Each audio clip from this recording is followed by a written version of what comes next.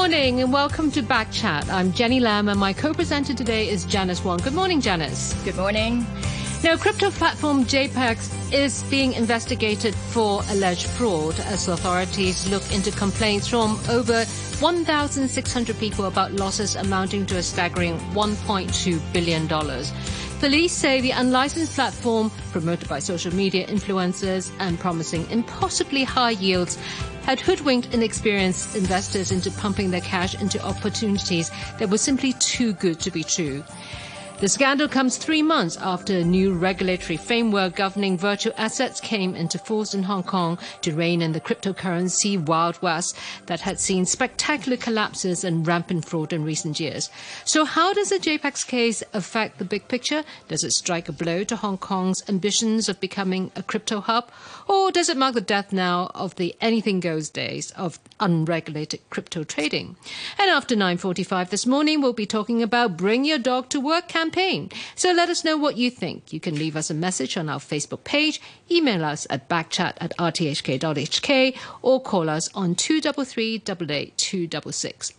So joining us in the studio this morning is Mofus Chan. He's chairman of Hong Kong Securities and Futures Professionals Association. And on the line with us now is Johnny Ng. He's a legislator and he's been helping some of the alleged victims. Good morning, Mr. Ng. Good morning. Good morning, everyone. So tell us what you have learned from some of these victims. I think I would receive some response, and Mr. called me since last Saturday, and some of them that lost around a few millions dollars, and they are very young, and also some are professionals. The one things they want to do is want to report to police and want to get back their money. Yeah. No, so one of the things that the chief executive said yesterday is that the investors, the public in general, needs to be more educated about these platforms. What is it that your alleged victims that you've come across, what did they not know that could have prevented this happening to them? Okay, eventually this platform is not new in Hong Kong. Since 2 years ago, they did a lot of marketing, like doing the public advertisements in MTR, and also some outdoor exposure, like the public transportations. So there's some investor believe it may be the licensed one soon. Also, this organization claimed they are applying the license from SFC. At the same time, they engage a number of KOLs or celebrities to promote the products and service of them. And also they set up a lot of offline OTC, just like exchange money shops, and then provide a number of education class. Then the victims, like the investor, believe it is will be a true exchange. Now, one of the victims that we talked on the phone with and preferred not to be named, this person told us that when he or she decided to withdraw the money on the 14th of September, he was very scared because they were charging him 999 USDT, so these are tethered tokens, for withdrawing 1,000 USTD. And until now, the platform doesn't allow them to withdraw anything. Is that pretty much the story that you've heard from victims?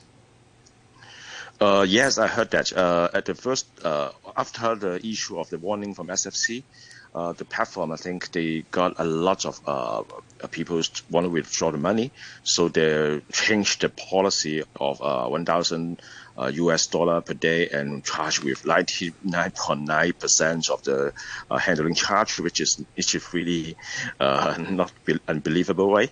And then, but now the platform is still keeping asking people they are still working on, but no one can get back their money. So I think this may be from the very beginning is a scam. But not a really real trading platform, I think. And from what I can understand, the victim that we talked to, he told us that the only way that they could communicate with JPEX was via WhatsApp, or sometimes they would be asked to fill in a Google form. Why is it that these people would spend so much money on somebody that you basically have no physical contact with? As I mentioned before, that because this platform really did a lot of promotions, not only in Hong Kong, they did a lot of promotion in Taiwan as well, doing a very big event in boxing, engage a number of celebrities in Taiwan as well. So the peoples in the regions, they think this platform really have enough power and resources to do the business. So that they think the interest rate from them is very high, around 20% of returns biannual. So this extraordinary high investment return, which attract a lot of people want to get fast money, I think. Right. And Mr. Ng, I just want to ask you about what you've been calling on recently. You've been calling on authorities to publish a watch list of cryptocurrency exchanges that are operating in Hong Kong without a license, as well as those that are in the process of applying for one. But the SFC yesterday, it rejected that idea already, saying publishing names of exchanges that are in the process of applying for a license may actually confuse or mislead investors. Do you think it has a point? And what other suggestions do you have? I think there's a number of reasons that the SFC get this quick response, but I would like to strengthen my points that disclosure of information is very important. Like the suspect list just released last year for this exchange, but you can see from the list is too many website in the list, over thousands. So the citizens, and it's a lot easier to identify what the really high risk exchange or platform inside. I suggest them to can do a separations like standard A, B, C. The most popular in Hong Kong, maybe the Class A's, and I think the numbers will not be over 100, maybe a few or less than 10. Then the citizen or investor can easily identify the risk level. But another suggestion for me is the list of which is approved. Is right now we have 2 exchange, and some really applying. The license can have a list. Then the citizen can know that which is going to be licensed or not. I think, or making more lists for those is rejected already. Then I think disclosure of information is really, really important to all investors in Hong Kong. So, Mavis Chan, you were the Hong Kong Securities and Futures Professionals Association. Did the SFC do enough, or was it too little, too late? Yeah, good morning. Thank you for having me for the program. Well, I feel there's a point to the regulator. They should make the communication to the enforcement unit first. Obviously, they did not plan, and they just opened the Pandora box and pass it to the enforcement unit. They just want to get married to their big boss. They still couldn't find who is the big boss and couldn't freeze the big boss money. Okay, maybe they have excuse. We started for the furthermore public get into the scam. But I'm not talking about the regulators should not do anything. They should make furthermore assessment, advice, and better plan before they take the action. Right. Joshua Chu, you're a technology lawyer and you're Chief Risk Officer of the blockchain firm XBE. Did the SFC do enough? Well, first of all, thank you for having me. In my perspective, it's easy to actually criticize on hindsight. I think the SFC is trying to basically showcase Hong Kong as being a regulated and safe environment for trading for the crypto community.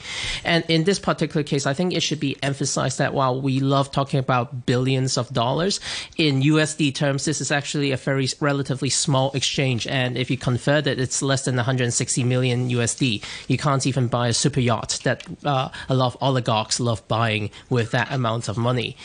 So that having been said, there are plenty.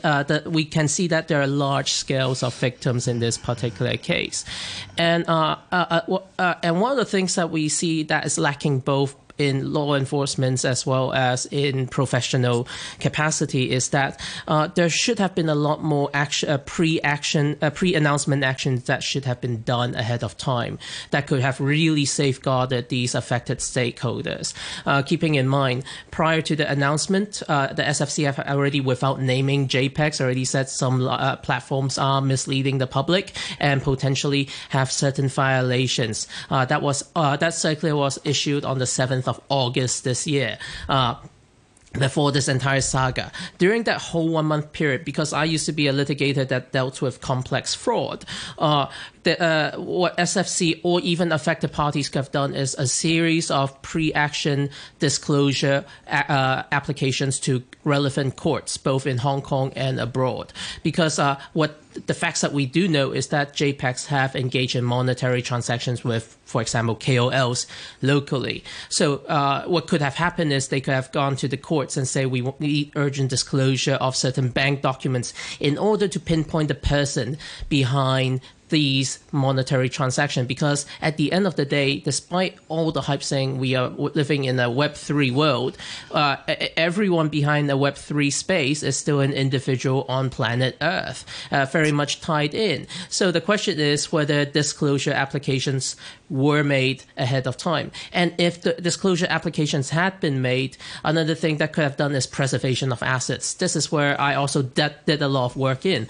What would have been useful is that an urgent freeze application be for court order freeze of relevant financial assets be made prior to the announcement naming of JPEX. Because what has happened now, as you have pointed out rightly, is JPEX did a lot of action that's quite fishy, such as raising the administrative charge to 999 USD just for withdrawal of 1,000 USDT.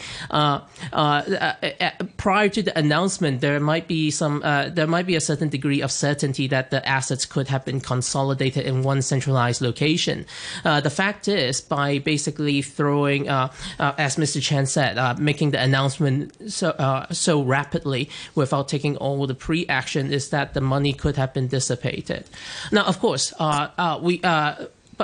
not meaning any criticism, I think there is still a lot of things that could happen because we're still in very early stages. As a criminal litigation lawyer in the past, what we have seen is a lot of cross-border collaboration. Just because an individual ultimately might not be located in Hong Kong doesn't mean there's no recourse. In a lot of, for example, drug bust operations, it's actually a collaboration between law enforcement of Hong Kong police as well as a foreign police like Dubai police in this case might be very useful. And this is actually one of the areas that Hong Kong can really shine at because we have such good relationship with our Middle Eastern partners. And if we deal with this matter quite in a very structured and very methodical manner that can actually help resolve this issue, it might actually boost confidence on coming to Hong Kong as a fintech hub. Because FTX, for example, when it collapsed, no one has any recourse. In fact, SBF tried fleeing to Dubai as well. So did Do Kwon and the people behind Three Arrows. But by leveraging our relationship with the Qatari and Dubai governments, this can really help Hong Kong shine at the end of the day. All right, Joshua, I'm going to go back to you in a moment because I know lawmaker Johnny Ng, he has to leave very soon. So just a final question, Mr. Ng. Mr. Ng? Yeah, I'm here. So just now, Joshua Chu, he was saying that all the action that's been taken in this incident is hopefully to show that Hong Kong has a regulated and safe environment for a crypto trade. Do you think this incident really demonstrates that? Yes, actually, I believe our current regulatory regime is sophisticated and competes for the virtual assets exchange provider. But we can see there's a loophole in this case of the OTC offline ones. They even don't need any license to operate a crypto exchange offline, while those OTC will reach a number of normal general publics. So that I think this case, why so many people are trapped in that, and also why the KOLs can leverage the offline offline shops to do a lot of education classes, which make more and more people to become the victims. So I think we can review the law. Yeah. All right. Thank you very much, Johnny, who's been helping some of the victims, and he's obviously with the Legislative Council. Thank you, Mr. Ng, for joining us this morning. Back to you, Joshua Chu. So you were saying that the failure to freeze the assets and basically find the money trail before naming JPEX, does that reduce the chances of the victims recovering their assets? Not necessarily. I have done complex fraud cases where the money was dissipated, but criminals tend to be lazy at the end of the day. So if you basically engage the right professional parties, we have been able to basically recover huge amounts of assets, despite the fact of very complex laundering techniques. And the beauty about crypto is that if it's crypto, it's always recorded on the blockchain, and you can definitely trace and freeze accordingly. Now, I would say that Hong Kong's regulation is actually quite comprehensive, and I don't think there's a loophole for OTC companies, as with these high-profile arrests, because if they have violated relevant laws, it's going to basically, we will be making those arrests, as we can see, and it really closes the gap. It's actually, so what we are seeing is there's going to be overlapping of jurisdiction between different law enforcement agencies in Hong Kong. And this is a very good opportunity as well to demonstrate inter-department collaboration within the local level, basically to resolve this case. At the end of the day, regulators are also human beings, and this is a very good opportunity to gain experience.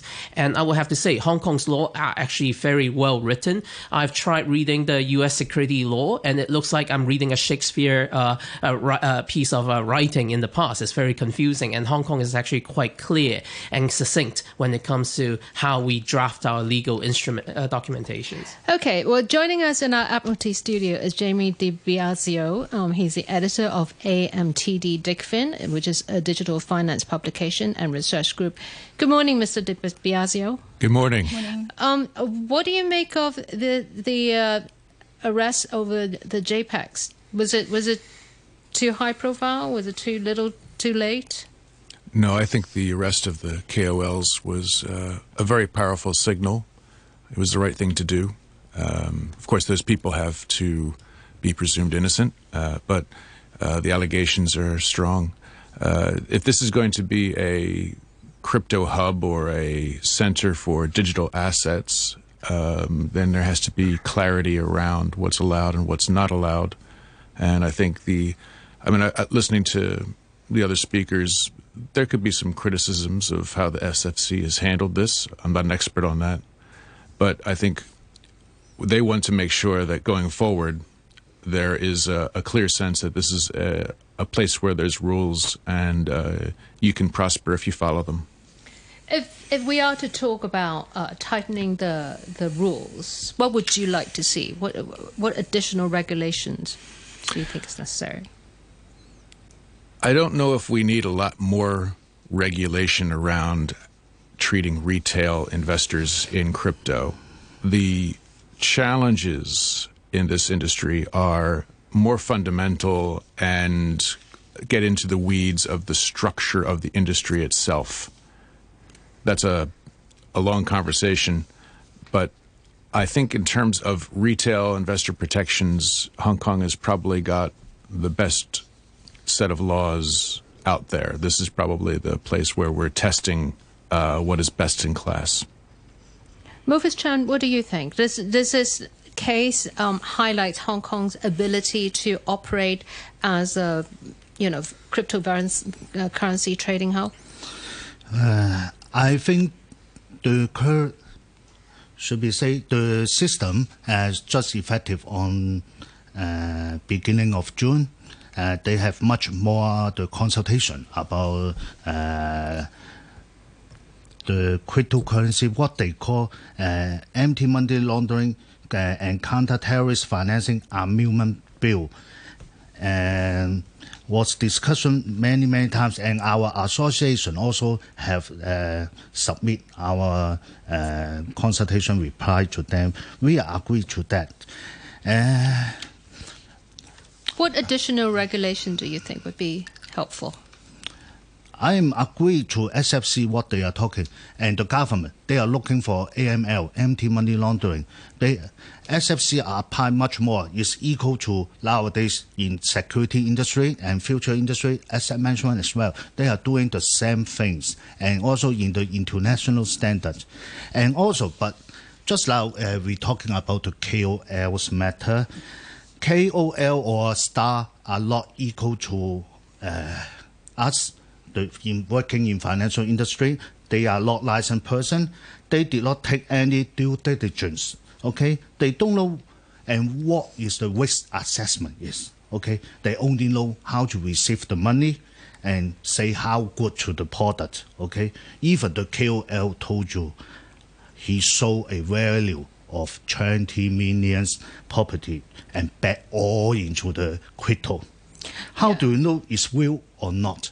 Okay. Yeah, I mean, the obvious case that comes to mind would be the Dogecoin, right, with Elon Musk. The people made a huge amount of money in a very short period of time. And nowadays, many well-educated and young people, they doing the cryptocurrency. They do not doing the security market.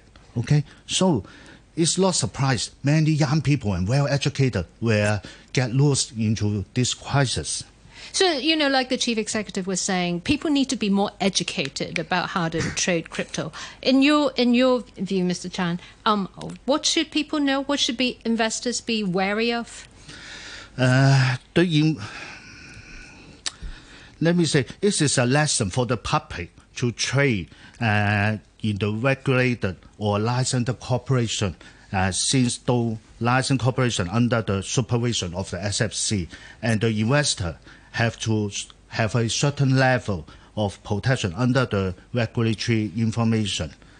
And for public, just like what I say, even the KOL saying what matter, you have to make your analysis for yourself.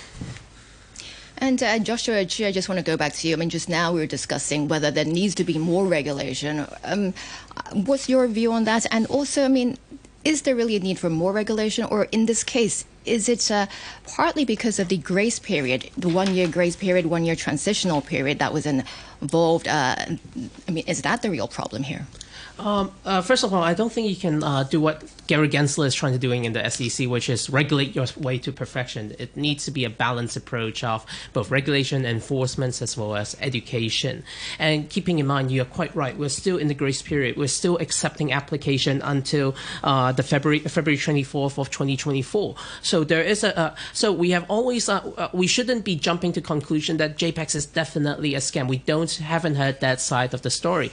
And there is you're rightly said. There's a lacking of education, not just for the layperson, though, but even for professional services as well. Because prior to the legislation, we used to be on an opt-in regime, and there's only 2 exchanges that got their license, and both exchanges didn't get it through engaging a law firm. It was through engaging a regulatory firm, ProSynergy, that really got us that far. So, and this is a very novel and new area where we see even the lawyers themselves need to be educated. And I wouldn't rule out the possibility that it might be entirely possible that JPEX just simply have engaged very poor quality legal advice on that route, in that respect.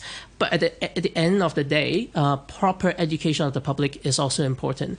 The measures that I made about how pre-announcement actions could have been made actually doesn't just apply to regulators and law enforcement. Affected stakeholders can similarly apply to the courts for both disclosure and asset freeze order to preserve their assets. And this goes for the KOL. In fact, they did. I mean, that's how this case came about, because thousands of people started complaining. That's why. Yes, but thousands of people have started complaining potentially in the wrong jurisdiction because they're all located in Hong Kong. But this is a platform that never operated within jurisdiction. And this is why cross-border collaboration is also imperative. Because at the end of the day, our regulators can't really do law enforcement outside the bounds of Hong Kong. And this is why we have entities and collaboration groups like Interpol that really helps. In fact, most complex wire fraud involve cross-border police action to be effective. Okay. Well, we're coming up to 9:30 now, and let's have a look at the weather. It's mainly fine, apart from a few isolated showers. It's very hot during the day with a maximum temperature of about 33 degrees Celsius in the urban areas and a couple of degrees higher in the New Territories. There'll be light winds. The outlook is for very hot weather during the day tomorrow. Right now, the temperature outside is 29 degrees Celsius and the relative humidity 80%. And here's the news with Hayley Yip. The hospital authority says it hopes to establish regular exchange programs between local and mainland doctors, saying that a scheme allowing mainland doctors to work in Hong Kong for a year has proven successful. More than 80 professionals arrived in Hong Kong in April under the Greater Bay Area Healthcare Talents Visiting Programs. A professor of economics says an Oxfam report indicating that Hong Kong's wealth gap is widening could be misleading. The study said the richest 10% of families now have a median income almost 60 times higher than the poorest 10%. And Azerbaijan says it will continue its military assault on Nagorno-Karabakh until Armenian separatists there surrender. Officials inside the disputed territory says 25 people have been killed since fighting broke out early yesterday. I'll have more news at 10. Before taking tutorial classes or enrolling in courses such as commerce, language and computing, provided by private schools offering a non-formal curriculum, think about whether it is really necessary. If so, check whether the school is registered with the Education Bureau. Read the course and fee information carefully, pay monthly, and never pay the course fee in one lump sum by any means, including credit card. Keep formal receipts. For details, visit the Education Bureau website. The Occupational Safety and Occupational Health Legislation Miscellaneous Amendments Ordinance 2023 is in effect. The maximum penalty has been raised to a $10 million fine and 2 years imprisonment for serious contraventions. Employers, employees and other duty holders should work together to prevent accidents. Complying with occupational safety and health legislation is a shared obligation for employers and employees.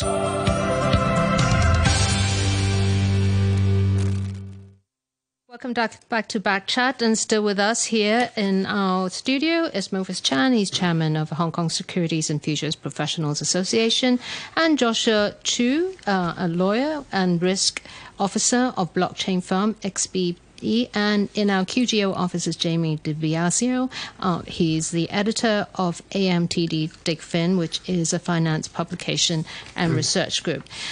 One of our listeners, Henry, has written in, and he says, people should never believe in cryptocurrency. Why exchange your hard-earned money for cryptocurrency? Why back up cryptocurrency? There's no such thing as easy money.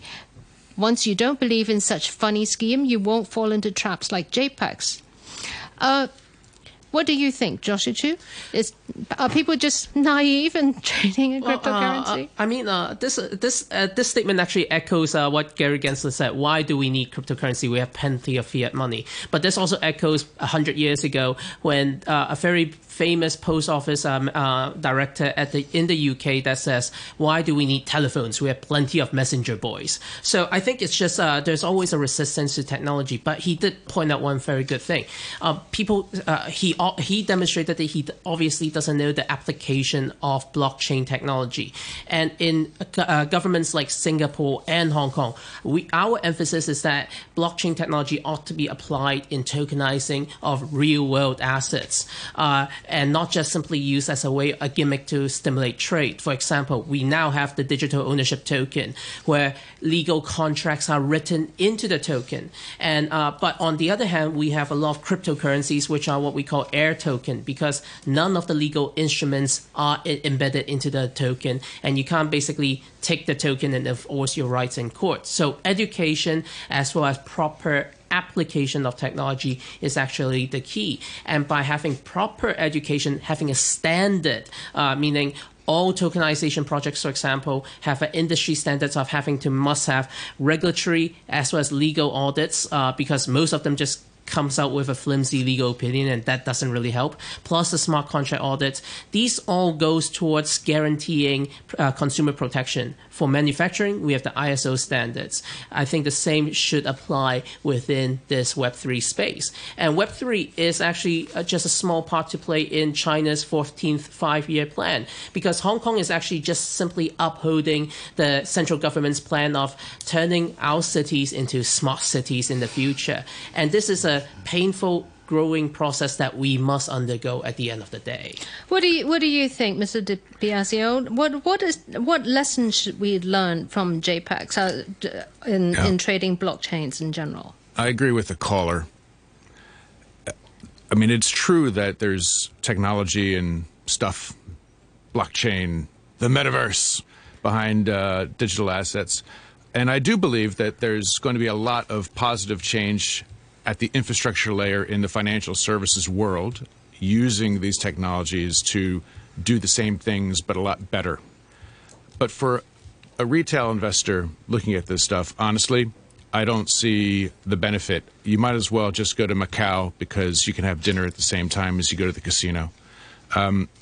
The innovation argument, yes, we don't need all these outdated technologies. We should be open-minded.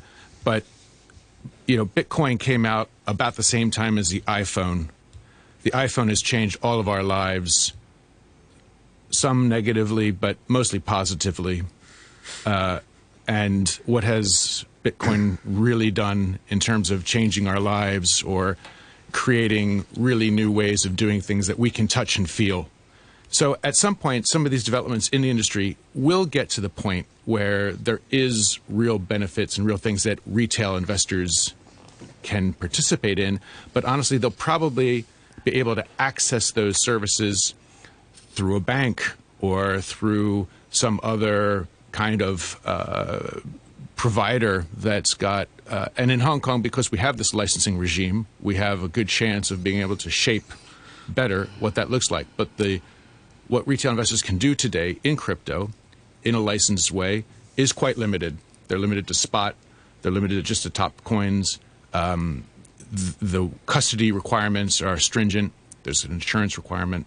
So it's keeping the guardrails on. Whereas professional investors, rich people, they have a lot more freedom, and that's fine. And they can continue to experiment and do what they want and take their own risk. All right, Joshua Chu, you've been you're shaking your head. Why is that? No, it's obvious that whenever we have new technologies that come out, certain antiquated businesses will go out of business. The beauty about tokenization is that it removes the third-party risk. We saw the collapse of Silicon Valley Bank early this year. We saw the banking crisis multiple times, and I think that the adoption of technology will actually phase out a lot of these traditional, more traditional businesses that haven't really caught up. And you can't really just simply say, I can just get the same business at the same old place. There's, of course, a lot of resistance to change. Lawyers will be very resistant because you'll be cutting out all the legal drafting work that's done on paper once you have done that. But the problem is a lot of these tokens are, at the end of the day, I agree, it's an air token. And that's not what Hong Kong is about. That's not what Singapore government is about. We always, we have, the MASF actually came out and say, we emphasize that, say yes to innovation and adoption of technology, no to speculation. The problem we are seeing is that people think that they can get rich quick fast, and these are not healthy. But the same doubts have actually came out when people spoke about the internet. I don't think anyone is using dial-up today, nor do I think I'm still engaging anyone to transcribe my contracts onto clay tablets, which have been done in a very big industry 2,000 years ago. What do you think, Mofus Chan? Well, let's say about the attitude to the regulator, it's difficult for the traditional regulator to supervise some new and innovative area without sufficient regulatory framework and manpower. Okay, but they don't know how to do and facing a new technology. Okay, they are still using in traditional way. Once I request to the financial institution for special demand, they will obey immediately, okay? But now your enemy are invisible. you don't know who is the big boss, who is a shareholder, and no physical office, and all the staff work from home. So for the regulator, you have to accept for new idea and do not using the old traditional way to take your management. Right, but are the investors just being naive to think money will just fall out of the sky? Yeah, I think it's too naive. Even say 20 or 30% of the UA is too good to be true. This is no free lunch in the world, okay? Even the green bond provide 4 to 5 interest rate, but people should have some common sense to think is it reasonable or not. So, Joshua, these guys are saying people just don't know enough about crypto, and you're saying, this is a way to go. It's inevitable that we go into, this form of trade. What is a key message for investors who say, I would still like to try it?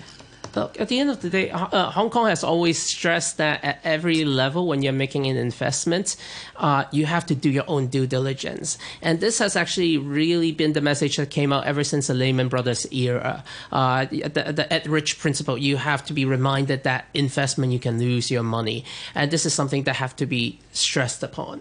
I don't think AUM percentage return should be a measure, because we have seen traditional securities right now on the market with certain real estate companies offering double-digit returns as well, because they really need the money. But at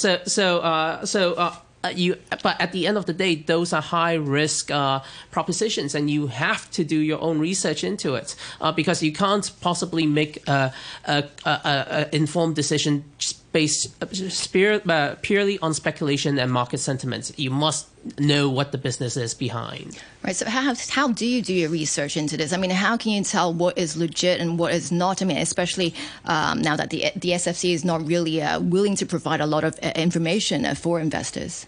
Well, I think what is legit or not is going to come out because Hong Kong actually, another thing that we have to remember is that the entire licensing regime is to attract not retail. Retail was never our market. You don't make money. You don't turn Hong Kong into a financial center by targeting the retail segment.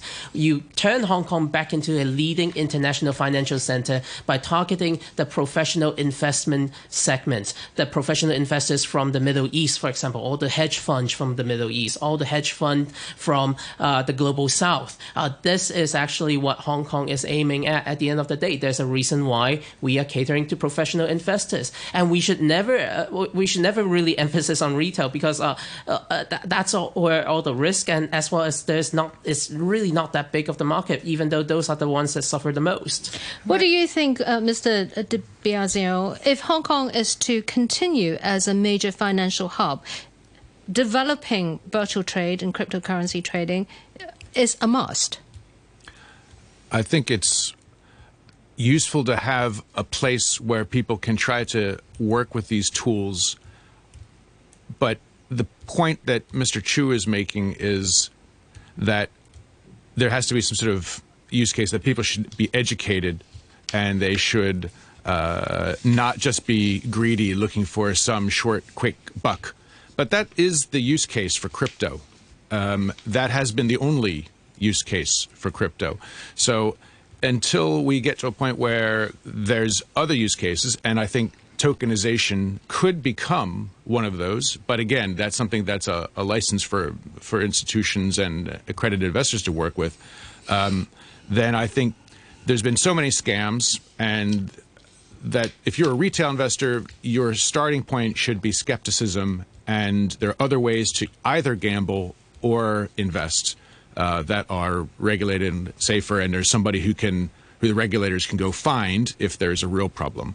And I would say the reason that we have retail at all licensed here is because we created a system to license institutional and accredited investors, which instead of protecting retail, just left them out to predators or to outside people, of which JPEX may be one. Joshua, Hong Kong currently has 2 licensed crypto trading platforms. Yes. Is that enough? Do you feel that this particular case has put an impact on going further down that path, or do you think that it actually gives more confidence in developing this market? Last I heard, there's over 100 applications right now. But keeping in mind, in Hong Kong, there's only one stock exchange, one licensed operator of a stock exchange. So you really don't need that many exchange for it to be demonstrated there is a value. But again, I think there is improvement not on the regulation so much on the existing financial side, but probably on the advertisement side, because what we saw JPEX do is taking out essentially bus bench ads targeting retail markets. You don't need that if you're targeting professional investors. And I think a better, more refined framework from the advertisement regulation perspective will actually help curb some of these malpractices. But at the end of the day, there are actually use case of good tokenization efforts that does allow for rapid transactions because you no longer rely on paper, and that is the way to go, I think, in the future. And we will see more and more institutions adopting these technologies, which will actually showcase how we're leading the trend in terms of proper application of blockchain technologies. We should, of course, I don't believe in cryptocurrencies. I don't believe in air tokens, because at the end of the day, like what I have emphasized previously, the token itself have to have the legal rights embedded within it. It needs to be enforceable in court. So unless you can take the token to court and enforce your rights, it's not a successful tokenization. And that's where the gap is. It's all unknown territory to us right now. You're saying it's not happening now. It can come to a point where blockchains can be analyzed in courts, can't it? Yes, it can be. In fact, we have something called the Ricardian contract, which I have been having trouble explaining to fellow lawyers, actually. The concept, it came out in the 1970s. It's basically a contract that's both readable by the human natural language as well as by a computer, making it legally enforceable, because pure codes cannot be enforced. And there are case authorities on this subject, approaching on this subject.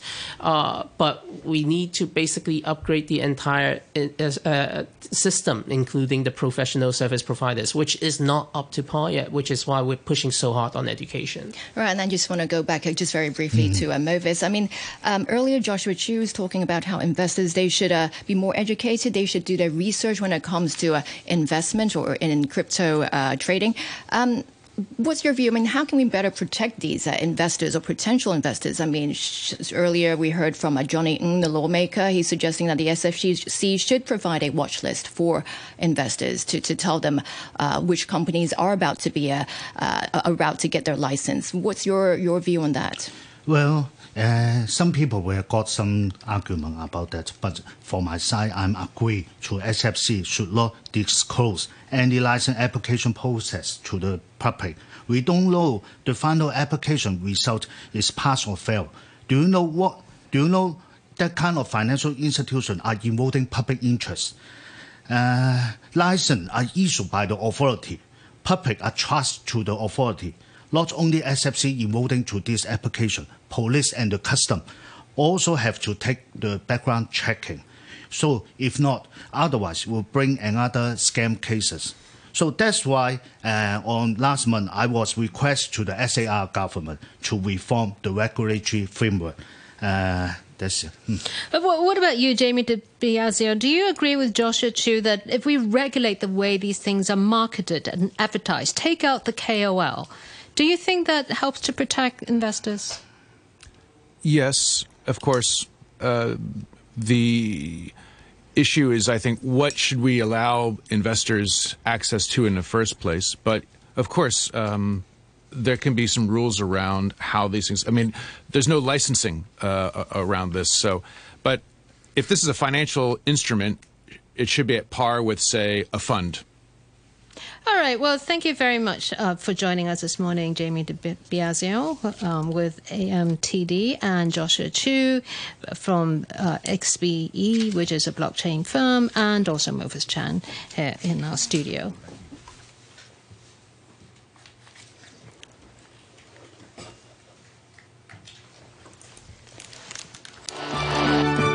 Five years of public service broadcasting.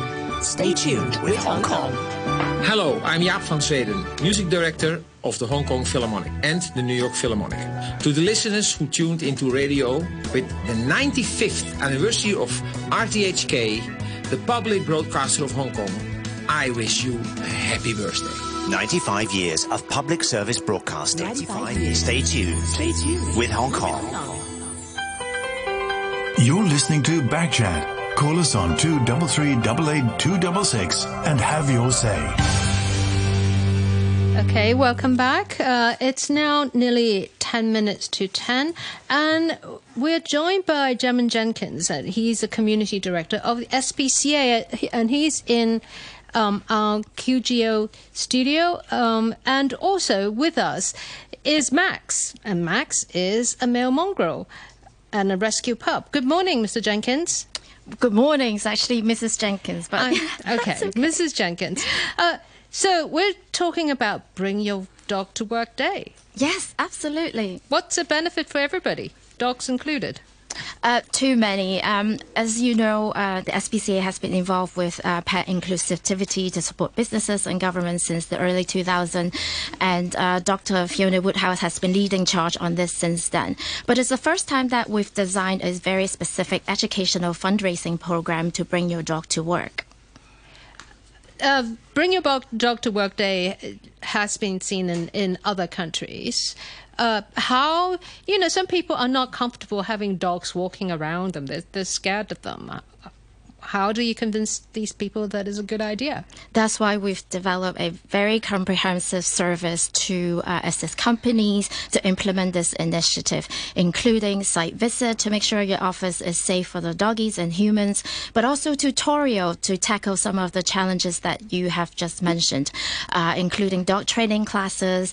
And also, if companies want to take the experience to a whole new level, then we can also create an employee engagement day, including pet marketplaces and things like that as well. And I think there are definitely strategies and policies that we can make in place that to make everybody feel included, especially if people that have phobia or allergies, that we have some advice to guide corporates through this program as well. So you have Max over there. He's not really saying very much. Have you brought Max to work? Yes, so Max is a rescue pup at the SPCA, so we're very blessed every day to have animals around us every day. So for us, it's not really a thing to bring your dog to work. So he comes into our office every day, and then we socialize him. And I think because, some rescue pups need socialization, so we help to bring them out. So we had a great day coming from Wan Chai to here, and it seems to be a very smooth morning coming to your office here. Mm-hmm. And this is your first Bring Your Dog to Work Day. What's going to happen? Will this be an annual event? Is it going to happen every year? And in future, will it expand to, for example, Bring Your Pet to Work Day? Yeah, so this is an initiative that's here to stay, and we hope that Bring Your Dog to Work would not become such a thing in the future. So companies may adopt it once a year, once a month, once a quarter, or every Friday. So it really depends on the culture that the company wants to promote. So we hope to be able to hold the hands of the corporations that want to start experimenting, piloting this program. So reach out, and we have more information to fill you guys in. And we've done a few of these events before, and there's so many benefits to, bring smile to the people. I think we walked in here, your staff here in the studio already came here to say hi to Max. And we know that sort of scientifically, according to research, it can help increase socialization in workplace, reduce stress, bring a more relaxed environment, but also inclusion as well. Not many people, everyone have kids these days in Hong Kong, and they may have a pet. So, when corporation runs a family day, they may consider bring your dog to work as well. I have two dogs. They're called Hamilton and Skylar. Hamilton, if you're listening, I will never bring you to work because he does not behave well. He's nervous around people. If I have a pet, if I have a dog, how can I know whether that dog is good enough to bring to work? Well, you sound like you're absolutely amazing, responsible owner already, because you sound like you know what they're like, and I think that's what we also advocate. You were saying earlier that Max is not saying much because I think he actually enjoys coming here, and not all the dogs will enjoy coming into work. So I think the owner have to make the first decision whether it's the right type of dog. Because if your doggy doesn't enjoy coming to work with you, then it's not really what we want to advocate. Because I think some dogs are more friendly and want to be around people, and some are more anxious and just want their personal space. So I think this is also part of the program that we want to educate, so that we have a balanced view, that people can bring the right doggies to bring the right environment for a positive environment at work. You mentioned allergies earlier, and some people are worried about hygiene also. They don't want dog hair everywhere. What do you have to say to these co-workers? And I think it goes back to being a responsible dog owner. I think often when we talk about pet inclusivity, people have two biggest concerns. One is safety, and then the second one is hygiene. So, I mean, preferably if the office can have a not carpeted floor, easier to clean would be better. But I think it's also down to the dog owner, to take them for regular toilet breaks and not to forget, taking them out. And essentially for the human, then you get to go outside and stretch your legs once in a while as well, which is actually good for our wellness. So we all know about the dog-to-dog program. When the dogs are brought into school, sometimes into elderly people's homes. It helps them socialize, etc. Tell us a little bit more about how this kind of interaction with dogs help people psychologically. Yes, so as many research have shown that actually dog ownership can increase oxytocin. So you basically is a happy emotional state. And I think in a work environment, enhancing sort of socialization, reducing stress is the obvious one that the data has suggested. From my personal experience, it's actually really helps lighten the day. And as we all say now, that you need to bring your authentic self to work. And I think it also brings your professional self and your authentic self to work as well. And what's even better is that it definitely brings you a few comical moments. So if you have a stressful office, having an animal around actually change the dynamic and the atmosphere of the day as well. And I guess in organizing this event, you must have communicated a lot with different corporations, different companies. What's their view on this event, and how many companies are actually taking part this year? We're actually just launching the program in October officially, but we've held similar events with other partners before. And one of the concerns or question most people have is, how can I have it in a grade A commercial building? But you know what? It can be done, and we have done it. So there are some companies that we've worked with in the past that have came onto the program and have a very successful employee engagement day. So we were in Causeway Bay recently, and then we were also in a grade A building in Kowloon Bay as well. What kind of organizations are receptive to this idea? Well, some of our key partners on the program are also first adopter for Bring Your Dog to Work, such as Whiskers and Paws and Petterhood. And then the Hive is also joining us tonight at a panel discussion at the American Chamber tonight. And we've also seen other companies such as 1 Degree, Hong Kong TV Mall, Garage Society, or DDB, an advertising agency, that have held Bring Your Dog to Work event actually before we have created this program. So that's definitely the trend is coming, and we welcome more corporates to come on board with us. Do you have any that within these organizations, how many dogs are people expecting in a particular office?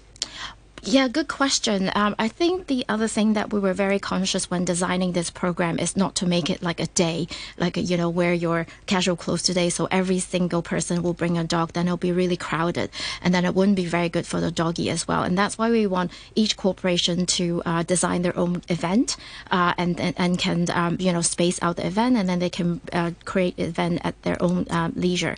So anytime that the company is happy to organize such days, we'll be happy to support them. What kind of support will you give? Yeah, so first thing we can do is go for a site visit to see what we recommend in terms of hardware or things that they need to implement on the day. And then what we can also do is do a pre-event briefing. So we can tell the dog owners what to prepare on the day and what to expect and how to introduce their dog to dog or dog to the other colleagues.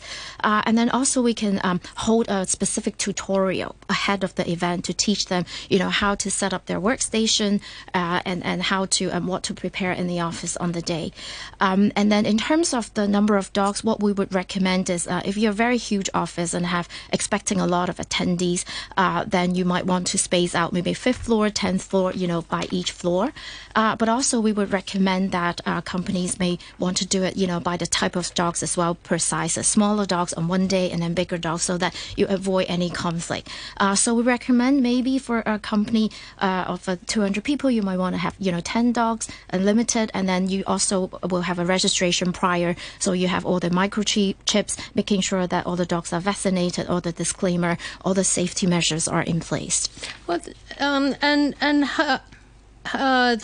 is there going to be like any fundraising involved in this? Bring your dog to work? Yes, absolutely. I think fundraising is a core part for the SPCA because only 1% of the funding comes from the government. So we're hoping that when the corporates sign up for the tutorial, that's a service that we can provide for them. But we also welcome the employees to do the individual fundraising as well. So we'll have a website launching in October, and then the employees can raise fund very much like if you were running a marathon. Right. And I'm afraid we're out of time. Okay. Thank you very much. From the SPCA, that was Mrs. Jamon Jenkins.